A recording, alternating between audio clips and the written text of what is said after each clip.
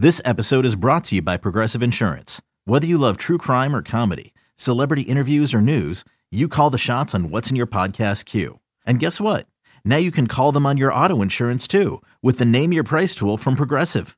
It works just the way it sounds. You tell Progressive how much you want to pay for car insurance, and they'll show you coverage options that fit your budget.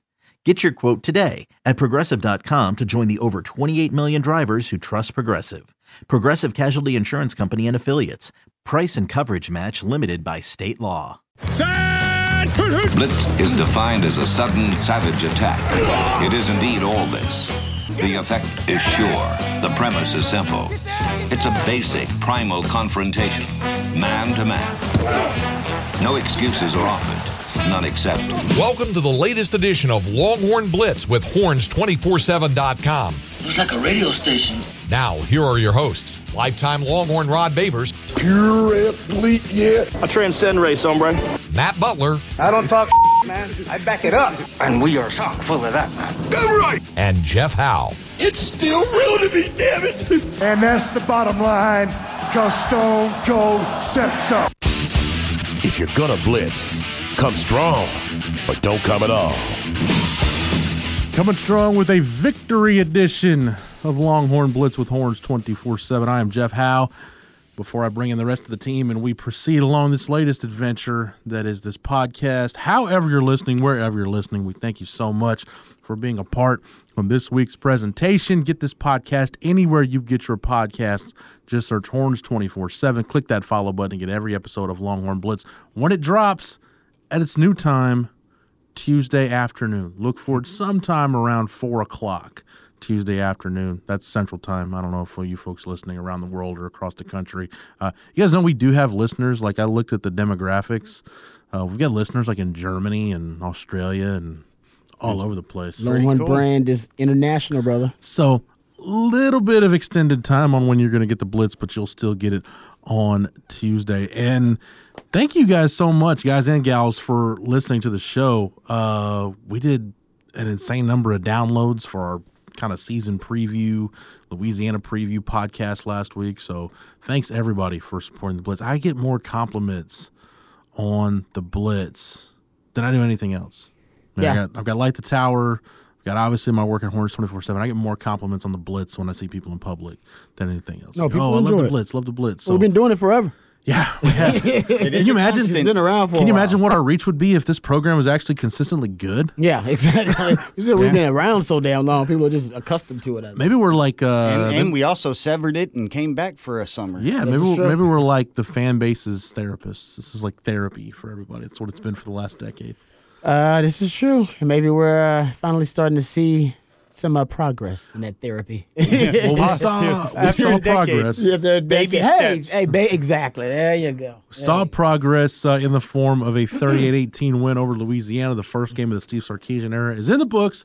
It was a success. We'll talk about that game and start looking ahead to Saturday's game against Arkansas. Let me bring in the rest of the team. He is the master of the soundboard, the drive machine extraordinaire, our lead research analyst on Longhorn Blitz, and a daily fantasy guru. He is Matt Butler. How are you, sir? Doing pretty well, man. How about you? I'm awesome. I know you got the numbers. You're ready to rock and roll, so let's not waste any more time. But before we get into it, I got to bring in the third member of our team last, but good Lord, definitely not least. Our lockdown corner here on Longhorn Blitz. Lifetime Longhorn, 2002 UT All-American, 2002 semifinalist for the Jim Thorpe Award. Fourth-round draft choice of the New York Giants back in 2003. Spent his NFL career with the Giants, Lions, Bears, Bucks, Broncos, and a year with the Hamilton Tiger Cats of the CFL. When he was done with football, he got himself back to Austin, Texas in the 40 acres, where he earned his degree. Whenever that T ring comes in, we will make sure he wears it proudly. Nevertheless, he is a card-carrying member of DBU, and when you get that All-American honor recognized by the NCAA, they make sure you get one of those black cards. Number 21 in your program, number 1 in your hearts, Mr. Rod Babers. Thanks for the intro, brother. Hey, Rod, Appreciate it. real quick before we I don't want to derail us too much and go on a tangent. Mm-hmm. I mentioned this last week on the show. You know, I'm pretty big into sports cards. I've gotten back into that niche, that hobby. Oh, yeah. Do you have any of your own rookie cards? Yeah, I have a couple. You got a couple? Cards. Okay. Yeah, for sure. I was wondering. Because, you know, Snoop Daniel, for those of you who don't know, who produces Light the Tower with myself and Craig Way each and every week down Light the Tower from 10 to noon.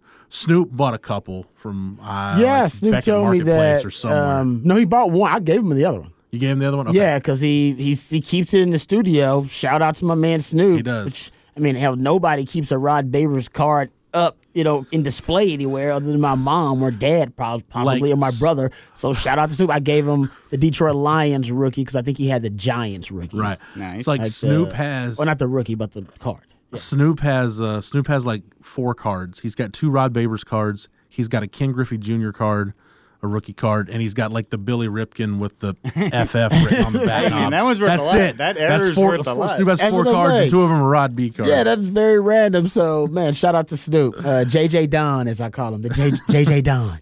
Yeah, you're close to using his Christian name. Craig Way is the only person that he allows to use his Christian name. And he does it every day to open his show. A very sophisticated way that he spells Snoop, too. Yeah, well, I don't know if Saturday's game against Louisiana was sophisticated, but it was effective, and it was nice to see. 38-18 win for Texas. Look, I'll start here. I think this is a great place to start. Matt, you made up a list. Let me see how long your list is, because you had a lot of stuff on there. Okay, you got like the Mike Leach half sheet of paper. Yeah, I just cut something apart. That Lincoln Riley play sheet. It was a game that got canceled. Yeah. Basically, everything, you made a list of everything we've complained about for like the last 4 years under Tom Herman and what was different in this game. So, Matt, the floor is yours. Where do you want to start?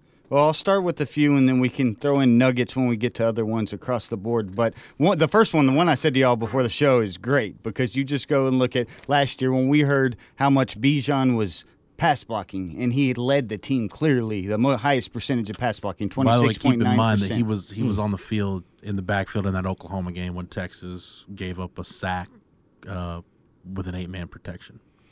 It's very, very, very hard to do. Yeah. 8-man protection, exactly. And the thing with Bijan, though, isn't necessarily if he's a bad blocker or a good blocker. He's such a freak with the ball in his hands. You want to have those snaps be used as much as possible. He was only into pass block 12.5% of the time, by far the lowest, and less than half of the amount of times he was last year. And then if you go look at, we talked a lot about just hyper-focused usage and being able to just play your better players a lot and give them the ball a lot. And playing your better players a lot was huge because you look at the snap counts. It was 62 Worthy, 62 Moore. You played 72 plays. I mean, I went through all of Moore's plays last year. There's one game similar, and you would say he had 77 snaps. Every other one, this would be basically a career high. You look at Guy Bijan, 48 snaps. And now if we talk about the usage, getting the ball or getting the most out of them, yards per route run for Bijan last year was 1.63. This year, it was 3.65. You look at Whittington, his depth of target, we talked about the predictability of the offense last year. He was a guy that was really screened near the line of scrimmage. You would always have your deep targets on the outside, but you could almost map out a Tom Herman offense and where they were going to be targeted on the field. Whittington this year, he was targeted 8 yards downfield on all of his targets, not a 4.7 like he was last year, and also getting more out of him with that. He was 2 yards per route run last year. This year, 5.14. So you had the hyper-focused usage, the snap counts going to your best players using a very small field. And people think, that sounds very simple, but it's so much more to be able to continue that efficiency across your offense and not have that type of drop-off. And those type of things, you saw that at Alabama. I remember our first week of doing the show, whenever Sark was hired, we sat there and we're like, man, I really hope he does that with the skill guys Texas has here, and he did. So hang tight, Matt. You got anything else, Matt? We'll get to more later. Okay. So I want to pick up the snap count thing, and then we'll just dive into the offense from here. To your point, Matt, so I'm looking in, this is Pro Football Focus.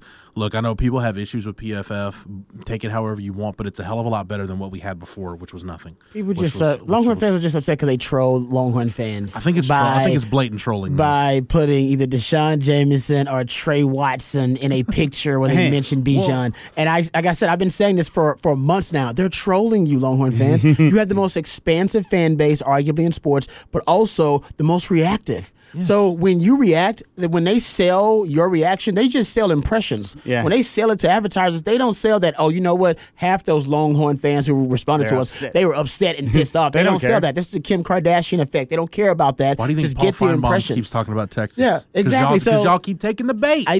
So Longhorn fans, they are trolling you. They're not that stupid. I mean, I know they're disorganized at times, but they're not that stupid. Right. They're pretty smart, actually. But so basically the PFF for the snap counts, Matt, to your point, Xavier Worthy, Joshua Moore, 62 snaps each, Jordan Whittington, 43. So those are your top three receivers.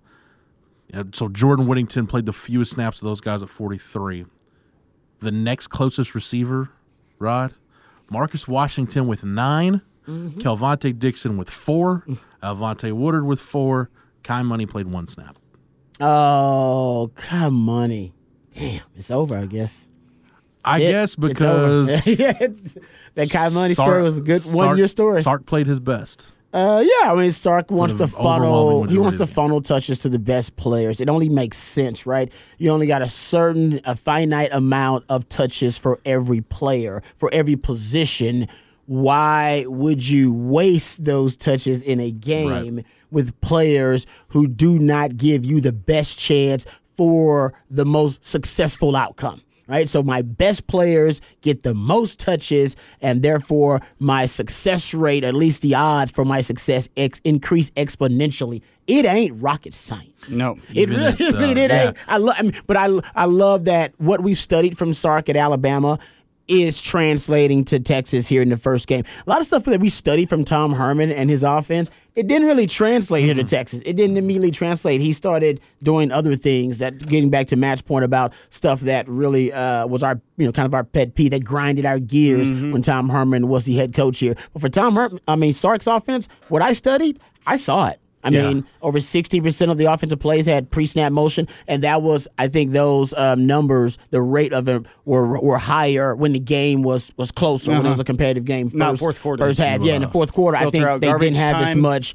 pre-snap motion. So a lot of stuff, it carried over, and it made sense. Like I said, a lot of times Tom Herman's offense, it not only lacked creativity, but it was a failure of imagination, and it lacked common sense. This offense had imagination, and it had plenty of common sense. Yep, and while we're on the snap count number, you basically can, when you break down, you had the 72 snaps on offense, and I saw, Rod, you were on to the number as I was whenever I was sitting at home. It was 13 times you had 20 personnel where you had 2 backs out on the field, and then if you look at the amount of snaps from the tight end, there was 81, so it was a +9. You add those two together, that's 21 snaps over, and that's basically where Whittington has the drop-off from Worthy and Moore. So in those 19 less plays, it was whenever Texas was running multiple running backs or multiple tight ends were subbed in on the plays that probably situationally weren't fit for Whittington. Did you see what personnel grouping they opened in, Ron, for the first 20 personnel?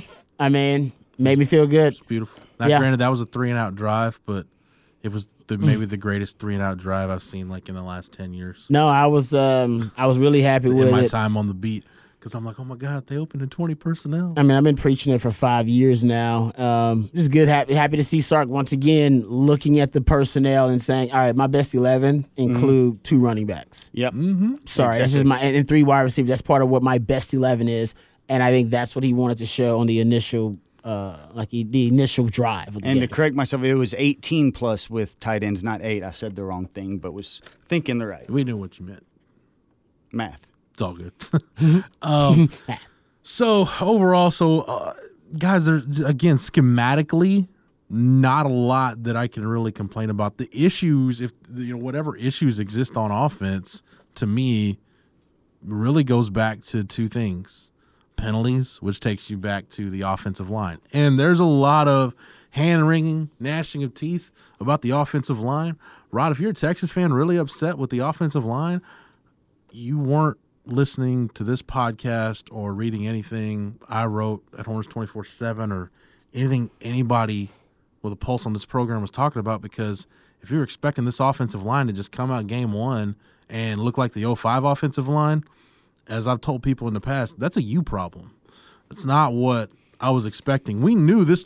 There's a reason we talked about the Louisiana defensive front as being a really good test for this offensive line, because Jake Majors, Rod, you and I are both big fans of him, but hey, see what he does when you put a 335-pound nose tackle over him. Zion Hill's a guy that is going to be a really good player and is going to be one of the better defensive linemen in the Sun Belt this year. So were they facing the equivalent of Oklahoma's defensive front? No, but that's still a pretty damn good defensive front you opened with, and in an opener, and we know that group takes longer than any other position group to build chemistry and cohesion and play together, on top of what we talked about, that it was probably going to be unrealistic to expect Kyle Flood to just correct everything in one offseason.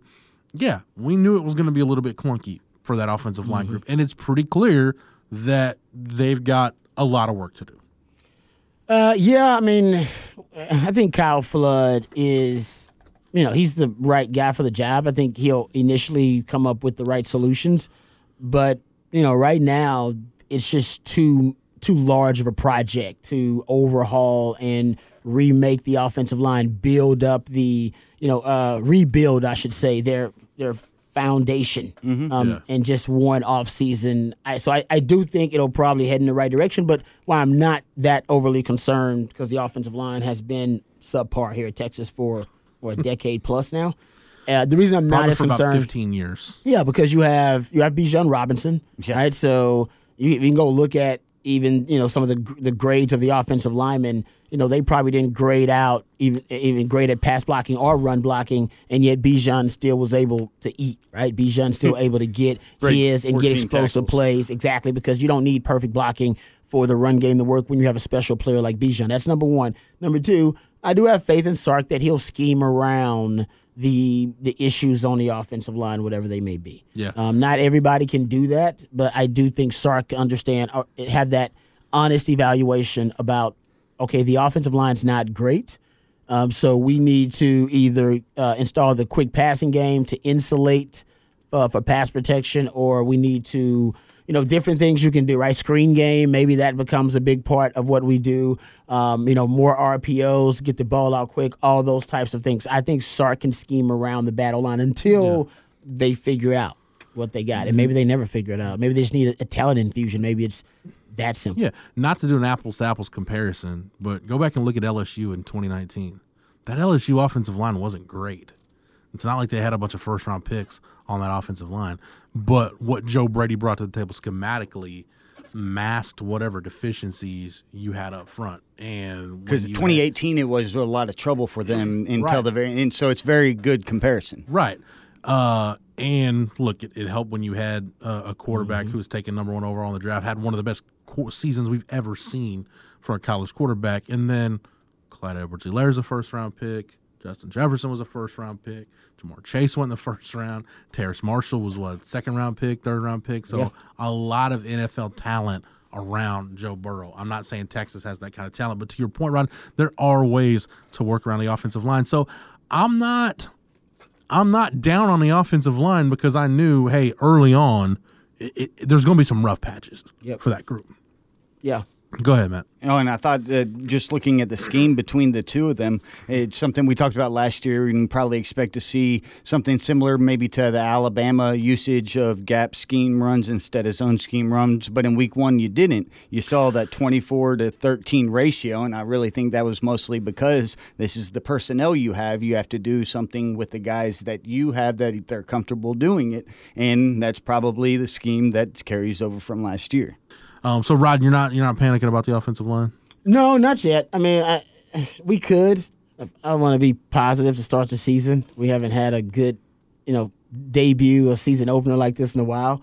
So I'll focus on the positive. But I think Sark is skilled enough to understand that, all right, my offensive line is limited. Yeah. Tom Herman oftentimes would be stubborn, and he would, even though we would, there would be things that were lacking on his team, whether a talent deficiency or whether, that they just conceptually, coaches-wise, they need to be honest about, the different schemes they're implementing. And he wouldn't. He would go out there and put together a game plan, and it would almost seem like an unrealistic game plan because it lacked common sense, meaning it lacked pragmatism. I think that Sark, the one thing I love about his offense, it's pragmatic. It makes sense. Every layer of it makes sense. Mm-hmm. And I do think ultimately he's going to look at this game and go, all right, we're susceptible to all of this imploding if we don't insulate the offensive line and help them out. Yeah. And the best way to help them out is just to run the football more. Yeah. That's what they do relatively well. They don't pass. I don't think they have any guys that pass block really well on that offensive line. None of them, actually. No. I mean, so I'm not saying, but that, like you said, that doesn't mean that they're going to be a terrible O-line because they work as a unit. But right now, they don't have any elite pass blockers. No, and I think even Kerstetter, who 2 years ago when he was a right tackle graded out as an elite pass blocker, right now recovering from the injury does not look like it. And I think, too, there's not to get too deep in the weeds technically, Rod, but it's a pretty drastic shift for this group going from the vertical pass sets that Herb Hand was a fan of to now more of an angle pass blocking set. It's kind of more of a pro-style pass blocking set, if you will. That might not sound like a big deal, but it's muscle memory. It's retraining your brain. It's for some of these guys that Herb Hand was their only line coach. Now you're learning an entirely different way to do it. So yeah, it's a pretty drastic change for those guys. So it's going to take some time. I'm looking at it, Rod, from Saturday. Your highest rated pass blocker according to PFF, all running backs, was Bijan Robinson. Bijan Robinson was your highest rated pass blocker. That guy's gotten better at pass blocking. Yeah. But you look at the offensive line, none of those guys. I mean, Derek Kerstetter, 69.2, which is pretty. It's average. It's above average. It's above average. Yeah. That's your only one in your average category. Junior Angulau, 59.5. Jake Majors, 57.7, and then you get into Denzel Okafor, 41.4, Christian Jones, 40.3. So, And then we know about the tight ends just from watching the game. If you watch two of the sacks, one was just Wiley getting beat on the outside. The other one is Brewer with a right read off of a delayed blitz. Delayed blitz. They got him. Yeah. So those two, I mean, you can point to two of the three sacks right there, and those weren't even the linemen. Yeah, I mean, like last year, I believe the numbers around 10 or 11 of the sacks, that Texas gave up on the offensive line were due to twists and stunts, games up front. Louisiana didn't run any games up front. Maybe they just felt like that. They didn't run a lot of them that I saw. Maybe they just felt like it wasn't. They did delayed blitzers, which essentially is trying to work the same concept. Yep. You're trying to force the offensive line to communicate, and then they'll have to adjust their blocking schemes on the fly. So it's the same principle, just a different methodology. They just didn't have necessarily the personnel on the D-line to do it, so they brought it with their secondary and linebackers. Well, they did one notable time.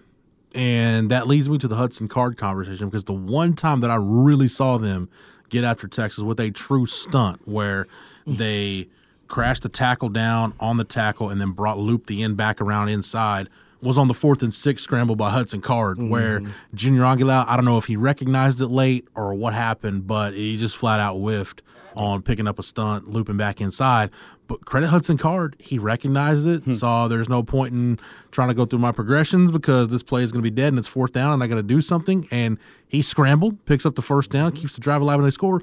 Rod, that was kind of the theme of Hudson Card's day overall. And maybe it's just his personality plays a really big part of that. He's been said to be an even keel guy, doesn't get too high, doesn't get too low. He never looked panicked. The moment never looked like it was overwhelming for him. And, it's one of those deals where it's not like every throw he made was just a bubble screen or just a safe, high percentage throw. There were some throws where he had to climb in the pocket and either throw a guy open or hit a window, like the touchdown pass he threw to Cade Brewer, that 6-yard. They ran a little curl flat. Bijan Robinson's in the flat. Jordan Whittington breaks to the back pylon, and then Cade Brewer settles down, probably right at about 6-7 yards on that curl.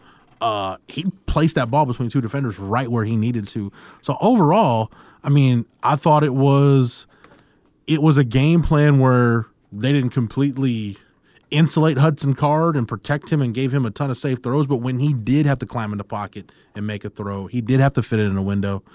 Man, he did his job. I loved what I saw from Hudson Card. Yeah. You see why he won the job. The one thing I was watching for specifically was, his ability to really execute on second reaction plays, right? When he had to either go through his progression or, he got pressured in the pocket, had to move off his initial launch point, all those different things. Because, in my opinion, I thought, of course, on schedule, his arm talent is amazing. It's NFL caliber, and he's going to be the guy. But, a lot of off-schedule plays in football, and I wanted to see how he would react in those off-schedule plays. Would he panic? How is he in a crisis? And there were a few times that you saw him in a crisis, and he was absolutely poised, and I thought he was exceptional at times in that crisis. And there were lots of, he had a few scramble plays, right? I don't know if they're practicing the scramble drill, but it looks like they may be practicing a scramble drill. And I think, Sam Ellinger's probably watching this game with that Leonardo DiCaprio beam, so like pointing at the screen like, oh, scramble drill. But there were a couple of times, it was a 3rd and 12, and he found Jordan Whittington, of course, in the 3rd and 9. He found Jordan Whittington, of course, who has been the safety blanket. But it was a scramble drill, and he had to scramble around, and boom, still kept his eyes downfield. That's poise in the pocket. And that touchdown you're talking about, the Cade Brewer touchdown, that was, you can argue that might have been the best play or best throw of the day for him. Only because I said it was his best throw. You can tell that he's processing, but real time. Yeah, of course, the window is impressive, but he's processing real time because he does have, I believe you're watching that play, Sark is scheming Jordan Whittington open on the 7 route going to the pylon. Yeah. And if he waits about a half a second more, Jordan Whittington is going to clear and be wide open. But he doesn't wait. He chooses to go and throw it at the bracketed receiver. And there's a window there. It's NFL open. It probably ain't college open. But if you got the arm strength and you got a quick release like he does, he knows I can get it there. The reason I believe he didn't wait on Jordan Whittington to clear, even though I think every quarterback would rather throw to Jordan Whittington than Cade Brewer, nothing against Cade Brewer, is because in his mental processing, he's understanding, I got to speed up my internal clock. I don't have a ton of time. All right, these guys are actually getting pressure on me. And they get enough pressure on me, they could tip the ball, they could tip my hand, they could get my, my passing lane, all that kind of stuff. If they do, what I'm envisioning is a perfect touchdown to Jordan Whittington pre-snap won't be so perfect. So I think he had already understood. I think that's their second touchdown drive of the game. I think he had already understood at that point, I got to speed it up. I can't take too long. I got to get it out. If a guy's open right now, take it. It was 3rd down, too. Yeah. So he's thinking, man, if I miss that Jordan Whittington one, if something happens, man, we got to settle for 3. My man, Dickery Kicker already missed one. What if we get no points? I got to take these points. I got to get it. That was 100%. Hudson Card making a play within Sark's offense, not necessarily Sark's offense schematically giving Hudson Card an advantage. Yeah. I was all Card. So I love that play. Because schematically, you can see what was going to be the next option, which is awesome to have because sometimes you don't necessarily have that, and that's why we love seeing the Sark offense play out the way we sort of envisioned it to be. But, you're talking about Hudson Card, just his awareness in the pocket, but his short space quickness. I mean, he's as elite as you can get. There isn't a quarterback in college that's probably quicker than him. And like you were saying, not only mentally, but you have to have the physical skills. But when you tie those two together, it makes you be able to really be evasive. And then the quick release, like when you add those things on top, I think those skill sets, because a guy like Casey is a good quarterback, and Casey can look good out there. But Hudson Card can do things that Casey can't do, and it's really with that short space quickness and that quick release. And then, it looks as if his processing and mentally he's also at a pretty high level for being so inexperienced. Yeah. No, I love the play to Jordan Whittington where he pump fakes it, kind of double clutches it, and then still puts it on the money. That's also one of my top 3 favorite plays for Hudson Card. So I was impressed. I'm with you. I think he's got it. He's got the it quality. He's the guy. And it was 50-50 for him, Rod. 13 dropbacks where he was kept clean, 13 dropbacks where he was under some kind of pressure. Yeah, and honestly, it should have been easily 2 more sacks.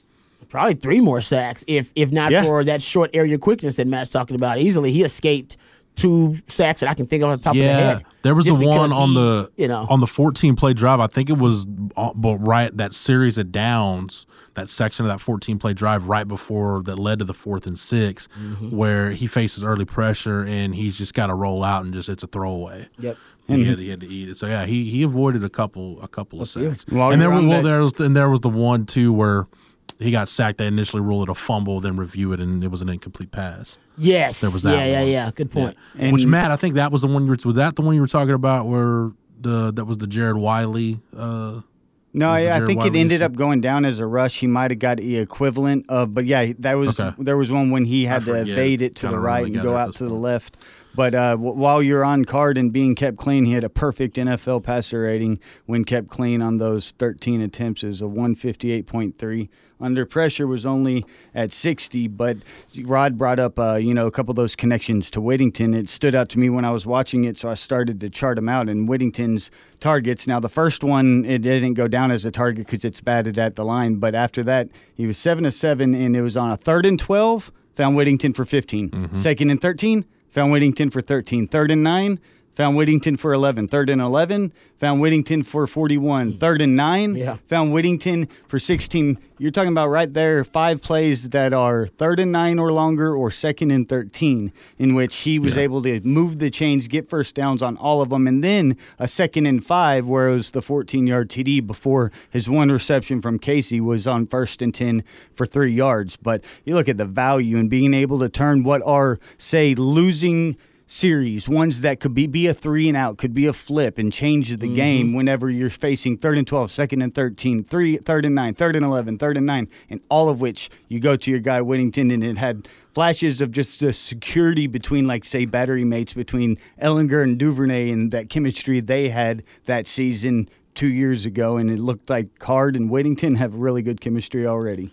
But again, Rod, I don't know if it's Andre Coleman and Sark have worked scramble drill if they coach, or if that's just Jordan Whittington, just the natural football instincts taking over where he's just good at scramble drill. Whatever the case is, though, to Matt's point, that's going to give you rapport with a quarterback. If a quarterback starts to know, I'm going to trust this guy's going to get open. He's not just going to run the route and wander aimlessly down the field. In his internal clock, look, if I don't have the ball by now, then I need to look back because something's not right. I need to settle down in the zone, find a spot for my guy. Yeah, no, it could just be natural with him. I mean, he is that good of a football player. He's the guy that could have played defensive back here, could have played running back here, wide receiver. I mean, so we all know that. Did play running back here for a hot minute. Did play minute. running back here. That's what I'm saying. Like, so he's one of those guys that, I wouldn't doubt if it's natural. But also, these guys were well coached. They were disciplined for the most part. I also, have enough respect for Sark that I believe he probably would have put in a scramble drill after watching film last year and going, these guys suck at the scramble drill. I'm gonna put in a scramble drill for these guys. So he and I kind of see football in the same way. And to me, when you watch Sam Ellinger, who was the most scramble-happy quarterback in college football for 3 years as a starter, and then Tom Herman and his staff refused to put in a scramble drill, that was also, getting back to Matt, where he started the show with, that was extremely frustrating. Yeah, other than just little Jordan Humphrey's natural instincts, they were really bad in scramble situations. They were terrible in scramble. And like you said, for a quarterback who the numbers showed scrambled as much or more than any quarterback in the country, if you're a really bad scramble drill team and your wide receivers don't get it, it's a bad mix. Yeah. It's not good. You got something, Matt? Yeah, just before we get off of the quarterback, one more thing from Card that really stood out was looking at him, because normally play action makes you more effective. In his situation, no play action, had an NFL rating of 153.3. He was 10 of 14 for 198 yards and 2 TDs. Now, a lot of that is going to be those Whittington plays, but 10 of 14 for 198, 2 TDs. That 153.3 NFL rating on non-play action plays. Play action plays, he actually was only 65 NFL rating. He was 4 of 7 for 26. And then even when you're looking at screen to no screen, it's pretty impressive because he was no screen passer rating 143, because screen's going to naturally bring down your passer rating. So when we're talking about against a average pass defense, he's really about as perfect as you can be. Yeah. Overall, just really good day from Hudson Card and turnover free. And Rod, you just hit on something, and to me, this was the theme of the game. All 3 phases helped you win this game. This is true. It was a drama-free opener. If you look back at the openers we've seen, really since the program started, it's downward spiral. I counted them up because I'm working on this at Horns 24/7. And maybe by the time you listen to this podcast, this article will be posted, but I make no promises. You go back to 2010, and there was that win over Rice, but in hindsight, we saw a lot of cracks in the foundation that day. Yes. Okay? You go to 2014, Charlie's first game. You win the game, but coming out of that, oh, by the way, you've lost your starting quarterback and your 40-game starting center forever. That was forever. Yeah, that was brutal. David Ash and Dominic Espinosa, neither one of them ever played another down. And I think we realized at that point with another roster purge that came after that week, because remember, The following week was, I think, the Desmond Harrison suspension. Kennedy Estelle got dismissed. And I remember watching that BYU game from the press box thinking, all right, I've got to just drastically alter whatever I thought the ceiling was for this team, because getting to a bowl game is going to be a crowning achievement at this rate. And it pretty much was. Yeah, pretty much. 15, you had the loss in South Bend that really accelerated the clock counting down to the end of Charlie's tenure. We had the whole offseason talking Sean Watson, this offense is different. We put it in tempo, and we're doing this, and we're doing that. And what happened in that Notre Dame game, Rod? The same old crap. Same old crap. Actually, worse than ever. Yeah, it looked worse. Unfortunately, that one was adding miserable. all this stuff. I was like, no, it's the same. You know what else I remember about that Notre Dame game? I think that was the only game Charlie ever wore a polo on the sideline. He went no turtleneck. Maybe that was an omen that something wasn't going to go right that night. Things were going to be off kilter. So you had that in 15. 16 was the Fool's Gold win against Notre Dame, where Joe Tessitore. I was kind of hoping Florida State would have beaten Notre Dame the other night, and he would have said Florida State was back. I think Doc Texas or somebody on Twitter mentioned it, and I agree. Like, can Florida State win and Joe Tess can proclaim Florida State back and just kind of lift the curse, get that bad juju off of Texas for good, just pass it on somewhere else? Instead, Brian Kelly brought the bad juju. And then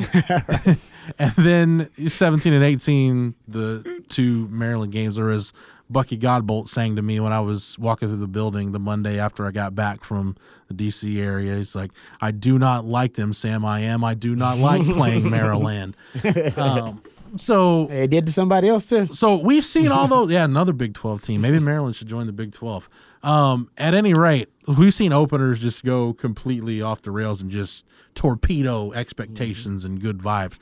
But Rod, what I saw from Sark's outfit on Saturday, not only did they win the game, not only did they cover, not only did they beat a ranked opponent and control the game the entire way, they did it playing turnover-free football. They didn't have, they had the Deshaun Jameson punt return got called back, but man, special teams, B.J. Foster recovers that onside kick. It was a really big special teams play. So special teams at the end of the day, it was a push, most likely, but defense gets a big red zone stop. We just talked about Hudson Card in the offense. There was never really any drama, nothing like, there was no what the hell is going on moment with this team on Saturday. It was really nice to see Texas open the season winning a football game where afterward your reaction is just like, hey, that wasn't too bad. That's pretty good. You didn't play great and you won by 20 against a good team. Got a lot to work on. Consider it's a starting point. Yeah. I think that's, if you're looking at it from there. It makes you feel good if you're a Texas fan, you watch that game. If they're starting here, the assumption is they're going to get better throughout the season. If this is the starting point, then they do potentially have a chance to compete for a Big 12 title. If this is indeed the starting point and not a mirage or a fugazi. And we don't think that it is because it did look substantive and they looked like a group that it was, I said they would lead the game the entire time. They didn't. They probably led for 90+% of the time. But as Jeff pointed out, they did control the game. They had command of it the entire time. It was never any doubt, and it was never, unfortunately, Louisiana was not a threat at all. I mean, they really did. Levi Lewis just was not, he was not on. I mean, we thought he may come in here and it'd be a somewhat efficient from 10 yards, within 10 yards of the line of scrimmage, and he really wasn't even efficient there. And I pointed out they lost those two running backs who are now on NFL rosters last year. Part of the key that made Louisiana special was they had a trio of NFL running backs in the backfield at Louisiana. That's just something they probably have never had in the history of the program. They lost two of those three. And yes, I think, what was his name, Chris Smith? He's a good player, but he's one guy. They had three of those types of players, and both those other two were better than he was. Yes. Honestly, they were better players than he was. So I just think Billy Napier realized that early on, which is why he had the onside kick, because he realized, okay, I need something to flip the odds in my favor because their depth and their great coaching is starting to wear us down. And after that, that second touchdown drive, 14 plays? Yeah. That, as a defender, I can tell you right now, that took the heart and soul of Louisiana. Because you look on that drive, I mean, look how many downs. They had a 2nd and 16, a 3rd and 12, a 2nd and 13, a 1st and 20, a 2nd and 13, and a 3rd and 9, all on the same drive. Any of those downs and distance to go would usually kill any drive. You had all of those on one drive, and not only went down and scored a touchdown as a defender, I can tell you that's when Louisiana lost hope. That's when Billy Napier looked at it and went, okay, we're done. That's it. That's Onside coming. Yeah, we got to do something, because if they can do that, they can convert a 2nd and 16, 3rd and 12, 2nd and 13, 2nd and 10, first and 20, and a 2nd and 13, 3rd and 9, all on the same drive, then we're screwed. Yeah, because they got the whole defense capping that Louisiana Lafayette offense. Said Levi Lewis didn't even attempt to pass 20 yards down the field. He didn't even try one all game long. So Texas kept their DBs back deep. Yeah, exactly. Yeah, kept it in front of you. I misspoke earlier. The card 4th and 6 scramble was not on that 14-play drive. It was on the first touchdown play drive, which was an 11-play, 70-yard drive. And to your point, Rod, Billy Napier said after the game, that's why he decided to go with the onside kick. He was looking at play differential. Yeah. And he said, they've been on the field way too much. Our defense is gassed. We got to flip it. We can't. He felt like he could not put the defense back on the field at that point. That's his all-in moment, because then instead he puts the defense right back in a bad position. Well, because he knew that my defense is either going to die slow death out here, or, you know what, let's just go out in a blaze of glory. And I think he figured, I'm going out in a blaze of glory, man. I'm not going to go out this slow death where they're just beating me over the head for 4 quarters. No. On top of the onside kick recovery, they had a penalty, so then Texas is starting in plus territory, and 6 plays later, they're in the end zone, you're done at that point. So I think he knew it was coming. I mean, he knew early on they didn't have the depth to play with Texas. And listen, when you watch your senior quarterback come out there and he doesn't have it, and their offensive line had suffered some injuries, and I think he knew pretty early on, all right, we're not going to play with him for 4 quarters. Yeah. We need something. It looks just the same thing he knew when they played Iowa State. Oh, Iowa State's not ready to play. We got this.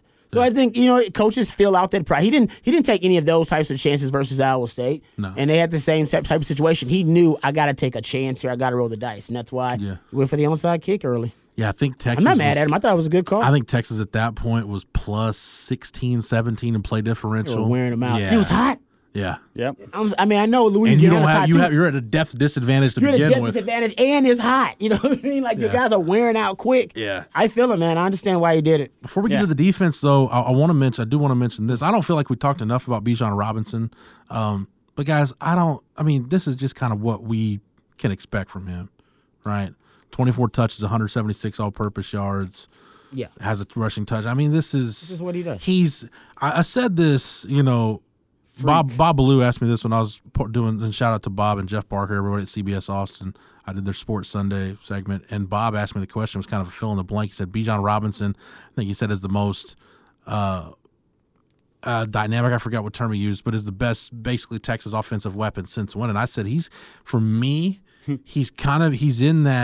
already to me in that Jordan Shipley, Cedric Benson category of,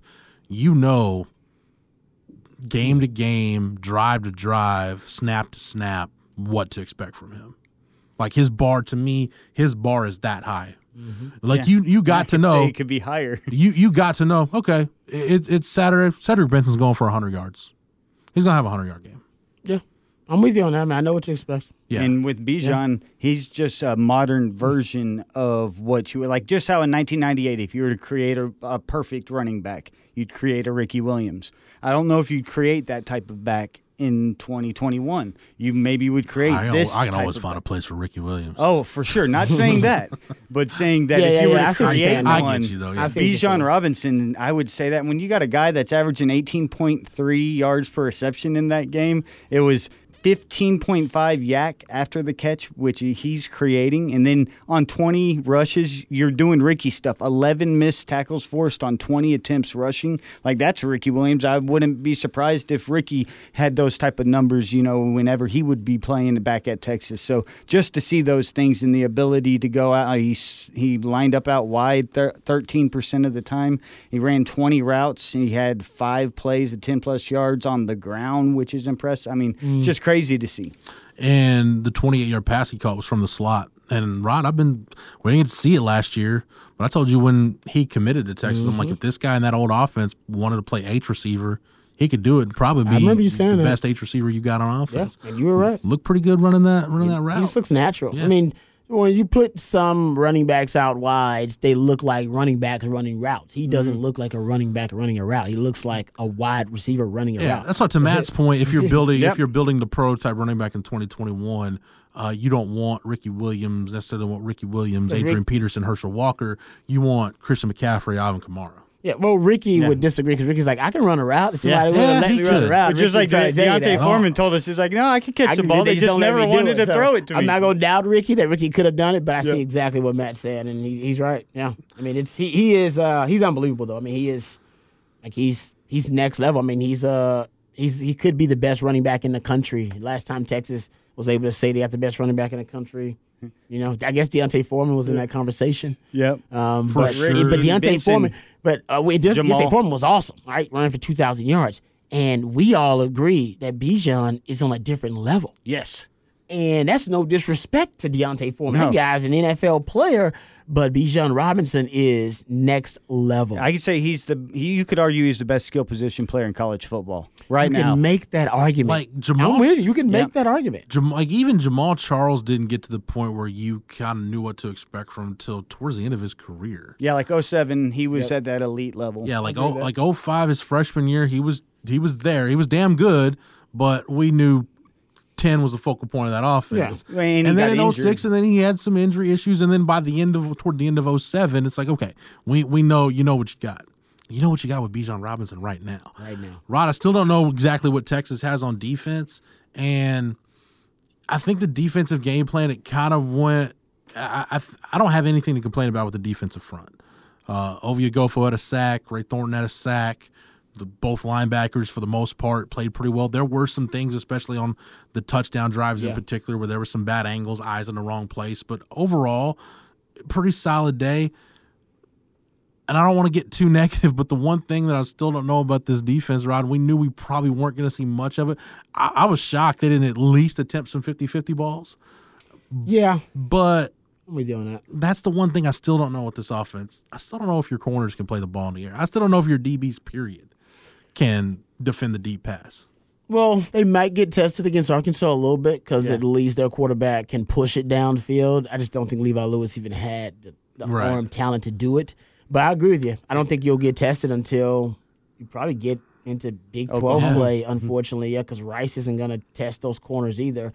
And then you'll figure out if your corners can play. I think you're right. Unfortunately, that's something they won't really know until they get to see a quarterback that has a little bit more well-rounded skill set. September 25th when you face Tech, when you face Tyler Shuck. There you go. That's probably going to be the first time. Yeah, and they got decent skill position guys. There you go. Yeah. And unlike last year where you're playing Tech game 2 after UTEP, at least you'll have a few games for those corners to get their feet wet and figure it out, and then the bombs will start flying. Yeah, no, you're right about that. To your point about KJ Jefferson, it's one of those deals like he could throw it through a brick wall. I just don't know if you line 3 walls up in front of him, which wall it's going to go through. Exactly, man. I think I said he's got a stronger arm so they can push it downfield, but is he going to be accurate? And Pete Kwiatkowski, who, this guy is an expert in being able to manipulate pre-snap reads for quarterbacks. I don't know if a guy like that, will processing. Yeah, I just don't know if he'll make the right decisions going up against a Kwiatkowski defense. I can see him panicking a lot. The one thing I like that I hope carries over to the Arkansas game, how clean the blitzes were. And I don't know, Matt, I don't know if you've got blitz percentage in front of you. But, yeah, they were crisp, especially the one I loved. I loved on the Louisiana, their first field goal drive. It was a great red zone stop for Texas. But it's just a little cross-tone where basically Luke Brockermeyer and DeMarvin Overshown, they both end up in the A gap, but they cross and end up in opposite A gap. Like the scissors. Just a little scissor blitz. I love that, man. It was effective. It hit right. Matt, you got blitz percentages? Here we go. When blitzed, he was 4 of 5 for 45 yards and 9 yards per attempt. They did get the 1 TD when blitzed. Yeah, I did write down that one thing that actually when not blitzed, 87 QB rating for Levi Lewis. When blitzed, 144. So Texas was actually ineffective when blitzing. So only 5 of his dropbacks. Yeah, which is good. That's good. And 11.1%. No, exactly, and that's a good stat to have. They did in the red zone, I believe, when they got in the red zone. They didn't get in the red zone that much. Yeah, exactly. No, Pete Kwiatkowski understood it was a symbiotic game plan. He wanted to keep everything in front of him. They could have come down and brought the corners down to play a little bit more snug or to bump and run some of those receivers because Texas corners can run with those wide receivers. But there was really no point because they do a lot of pre-snap motion, and I think they wanted to make sure the DBs kept everything in front of them. Don't even give them a chance to be out of position on a 50-50 ball. Because, I believe that the only reason Billy Napier and his staff didn't throw the deep ball more is because the Texas corners kept everything in front of them. Yeah. They'd always be looking at the deep ball, have great position on it, and Levi Lewis can't throw guys open. His deep balls are like ducks. Yeah. So they knew that's a fool's errand. Yeah, we talked about that last year. I think he was like the 19% completion percentage on passes. They knew that. And they threw it 65 times, 20 yards or more down the field last year. So it's not like, they threw it quite a bit down the field. It's just they knew. It wasn't working. And he knew that Sark's offense was going to score. And that Billy Napier in Louisiana, they don't like shootouts. That offense is not geared to get into a shootout. And essentially, Texas, when they got into a point where they scored 5 of their 6 possessions there after that 3 and out, it became a something. Yeah. And Billy Napier's, I can't keep up with a shootout. Thus the onside kick. We aren't matching. You had to go can't do match something. them like that. So I'll wrap up the Louisiana game with this. We said it was a clean game. It was nice to see. Rod, I saw, and I don't want to blow this up and make it more than it is, but I feel like I saw in game 1 stuff that I waited 4 years to see what I thought we were going to see under Tom Herman. Mm-hmm. A team that looked disciplined, a team that looked well coached, a team that was prepared, and a team that, quite frankly, and I think this leads me into kind of what the next challenge is going into this Arkansas game. I talked to Keandre Coburn and Bijan Robinson about this on Monday because Sark talked about it. Sark got asked the question, hey, how do you form this us against the world mentality? And paraphrasing, he said, we're such a, what did he say? It didn't say detail-oriented or He did say detail-oriented one. Well, he said it's kind of, they're so regimented and there's such a process they go through during the week. And as he put it, it takes away the option to pick and choose when you get up for a game and when you don't. Mm-hmm. Yeah, it's like, and it's about playing to a standard, and that's something that the previous regime never really got. And because when I talked to Keandre Coburn and Bijan Robinson about it, they're like, "Oh man, that's made so much of a difference." Just trying to, talking about playing to a standard, like it's a foreign concept. Mm-hmm. It's something that Sark has really had to change the mindset of. It doesn't matter if you're playing Arkansas, Oklahoma, or Uncle Johnny's College of the Ozarks.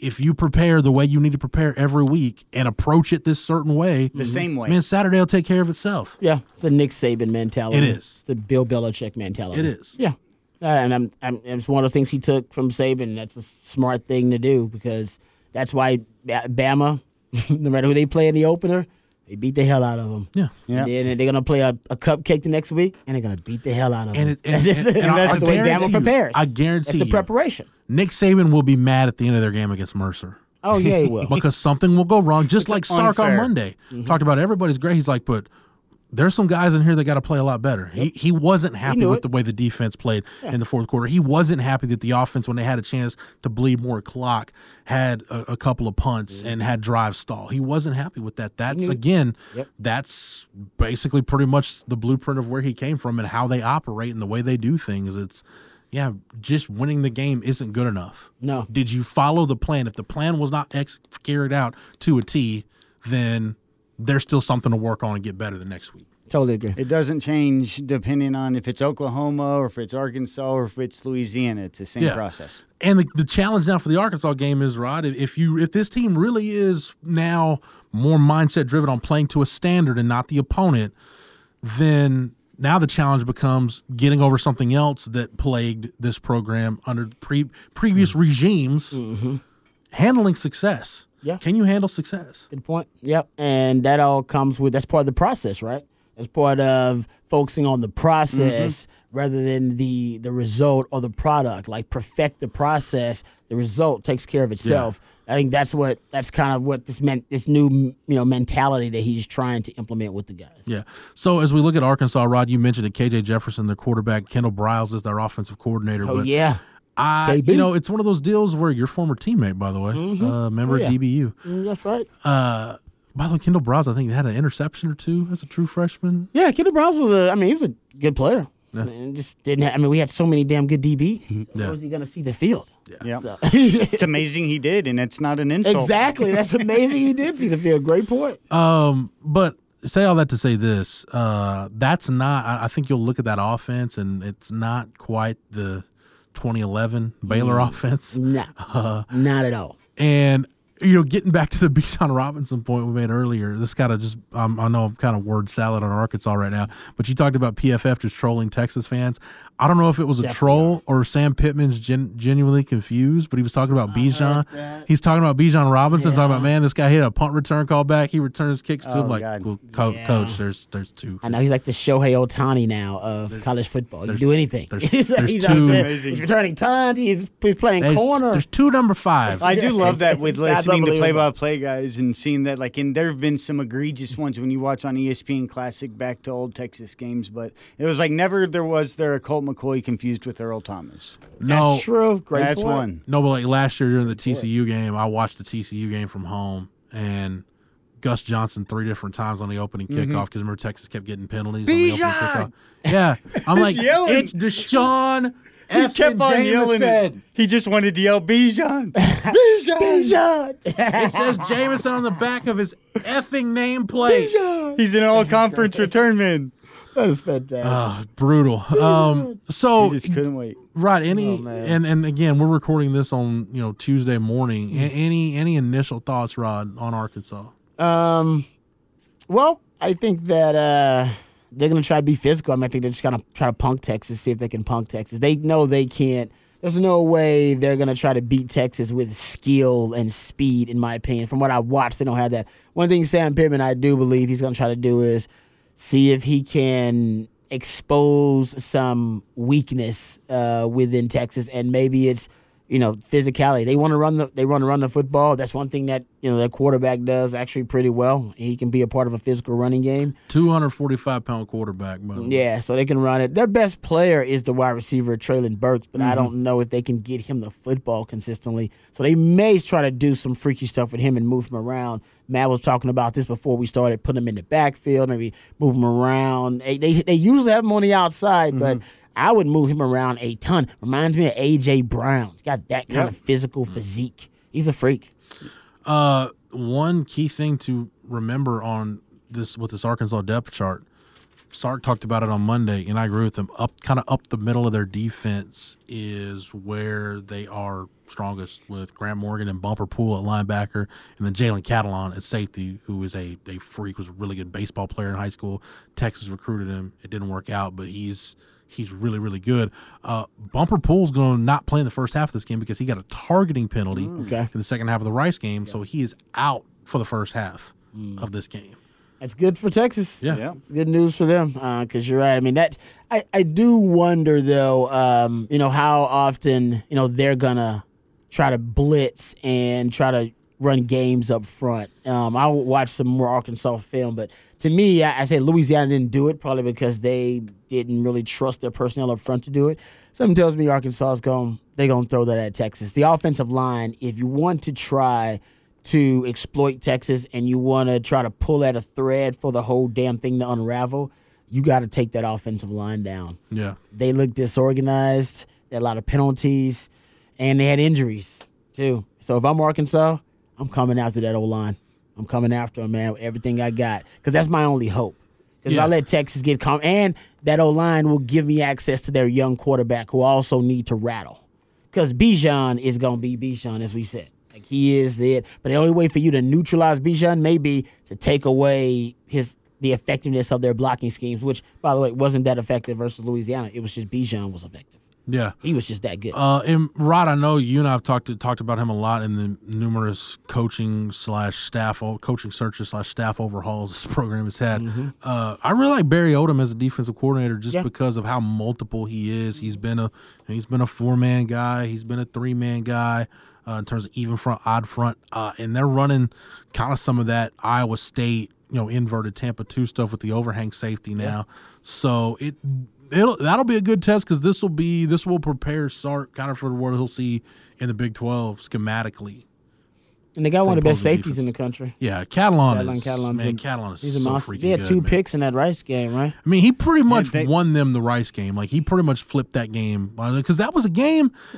More than a game, they were down. They were Rice down was at leading halftime. 17-7 in the it was until the fourth quarter that Arkansas got the lead back. That's crazy, man. Yeah, it was 17-7 Rice until Arkansas made it 17-14 at the 8-minute mark. They tied it with 18 seconds left in the third quarter, and Arkansas finally took the lead in the fourth quarter, and then they scored the final 3 touchdowns. Wow. Yeah, they were down 17-7. Maybe Rice is better than we thought. I don't know. But see, that's fool's gold, though, because man, week 1 was a weird week for a lot of college football teams. So I think it goes back to Sark's point about playing to a standard. Don't watch that film and, don't think, oh, man, well, think that, we're going to dominate them. Exactly. That's not how it works. We're better than Rice, and Rice did this to them. So yeah, don't play that game. Yeah. Transitive property doesn't work in boy, sports you try to go anywhere. transitive property in football, you get yourself in trouble in a hurry. Yep. Yeah. Don't do that for fantasy either, people. If you're doing fantasy this year, I'll give you some tips. Thank you for that advice, Matt. It's always appreciated. So as of right now, I'll try to find the line again. I was seeing it. Started at 6, I was seeing right? it 6.5. Yeah, 6.5 was the last I saw. That makes sense. Rod, you gotta. Granted, early in the week, you got a gut feel on how this one's gonna play out. No, I mean I have Texas winning. I got Texas winning. I got Texas covering. Good teams win. Great teams cover. So I just think they're the better football team. They are. They are a better football team. I think that there are some. There'll be more maybe elite athletes they'll play against Arkansas, but as a team, I don't know if Arkansas is a better team than Louisiana. As an overall team, I think they have a couple of high-end prospects that works. are elite that'll play on Sundays. Maybe they got more of those guys, but I don't know if they're a better team just yet. But we'll see. I love their coaching staff, though. Love their coaching staff. Oh, yeah. Kendall Which means Brown, they'll have Barry a hell of a Odom. game plan, and Kendall Browse wants to humiliate Texas. Oh, yes. That's a little personal for him, and it's personal for Arkansas because it's a rivalry to them. So, yeah, they want to welcome Texas to the SEC. I think they're going to have some funky stuff prepared. Yeah. I know they will. This game, to me, it's always been more about the coaching matchups and the environment than anything else. Yep, totally agree with that. Because if you're just talking talent for talent, there's no question who the better football team is in my mind. Texas has them, and if you look at just 94% of the money or of the bets have came in on Texas, which is an astronomically high number, but it's because Texas opened at 3.5, is up to 6.5. Despite opened at 3.5. Well, that was during the summer. Okay. That's been around for a while, but it was technically the open. It's this week. I'm the same as you. I saw it at 6.5. Yeah, I'm looking at Caesars right now, and it's at 6.5. But the over under is dropped from 58.5, which it was, down to 57. So Texas has gained 3, yet the totals went down 1.5. So that's just all skewing in Texas. All the money coming into Texas. All right, we'll be monitoring it throughout the week. Stay locked into not just Horns 24/7, the coverage we have, but also to the Horn. You get myself and Craig Way on Light the Tower from 10 to noon, and then Rod Babers and Kevin Dunn, RBKD, from 3 to 7. So we will have you covered up until Saturday, where I am going to Fayetteville, where, by the way, I believe I've told this story before on the show. If I haven't, then it's always good to repeat. How serious do Arkansas fans take this rivalry? Back in 2004, as he was walking to the press box to call the game, Craig Way got a pimento cheese sandwich thrown at him by an Arkansas fan. Which is amazing. It's so great. Hey, Craig Way. It is hilarious, but it's so bad. No, but I agree, man. You watch yourself. Just watch your back if y'all going. And that's out like there. the only throwable sandwich. Like if you throw a ham sandwich, it falls apart. Somehow you have a pimento and cheese that works. That or a peanut butter jelly, I guess. So if you're like me and you're going to Vietnam, please use precautions. Craig Way. It's Craig Really? Way. No. And how much they hate Texas, man. That is how they, dude, and they. Yeah, they know who Craig Way is. When they stopped playing each other annually, Texas fans just kind of left it. Arkansas fans didn't get that memo. They don't have a rival. Texas is still that they really rival. Don't, from decades ago. No, I mean, seriously, they really don't. Rival. I mean, they try to do the thing with LSU, but LSU doesn't. That's the same with Arkansas, A&M. right? They've sort of supplanted and like they're like the odd step brothers that end up becoming allies. Even like A&M and Arkansas, I don't think really see each other as rivals. But when A&M left the Big 12, it's sort of the same thing, both of them. Yeah. All right, well we'll see how it all plays out. Again, stay locked into the Horn and Horns 24/7 for all the latest coverage leading up to Texas and Arkansas. Matt, thanks for everything, man. Oh, you're more than welcome. Rod B, appreciate the time and the knowledge. Anytime, brother. Anytime. Introducing the Two-Way V4, where groundbreaking fuel cell technology meets fresh foam cushioning for the ultimate performance. With Fuel Cell, each step feels explosive, delivering unparalleled energy return. Paired with fresh foam, experience maximum comfort throughout the game. Its lightweight textile upper offers support and breathability without sacrificing agility. Whether you're hitting the clutch shot or locking down the opposition, the Two-Way V4 gives you the tools to play at a high level. Learn more and purchase the Two-Way for yourself at newbalance.com. For Matt, for Rod, for everybody at the Austin Radio Network and the Horn, 104.9, 101.9 AM 1260, streaming on the Horn app and at hornfm.com, where you can hear Rod B each and every weekday on RBKD from 3 to 7. Shameless plug. You can also get myself and Craig Way each and every weekday on Light the Tower from 10 to noon. And thanks to Matt, you can get all of our archives, our classic interviews and shows are available on the Longhorn Blitz SoundCloud page. Yep, just type in Longhorn Blitz. Don't forget to search Horns 24/7 anywhere you get your podcast. Click the follow button. Don't forget to leave us a 5-star review to get every episode of Longhorn Blitz when it drops at its new time on Tuesday afternoons. For the Horn family, for the Horns 24/7 family, I'm Jeff Howe. Thank you so much for downloading and listening, and we will catch you again on the next episode. You've been listening to Longhorn Blitz with Horns247.com. Remember, for the latest Longhorn news 24/7, visit Horns247.com. Okay, picture this. It's Friday afternoon when a thought hits you. I can waste another weekend doing the same old whatever, or I can conquer it. I can hop into my all-new Hyundai Santa Fe and hit the road. Any road. The steeper, the better. Because my all-new Santa Fe is available with H-Track all-wheel drive, so I can hit the trail without a worry in the world. Heck, with 3 rows and best-in-class rear cargo space, I can pack the whole family in with all our gear. We've got available dual wireless charging for our phones, so we'll never lose touch with civilization, and we won't lose touch with the primordial power of Mother Earth. So which is it? Waste the weekend or do something a little more epic? And conquer it in the all-new Hyundai Santa Fe. Visit HyundaiUSA.com or call 562-314-4603 for more details. Hyundai, there's joy in every journey.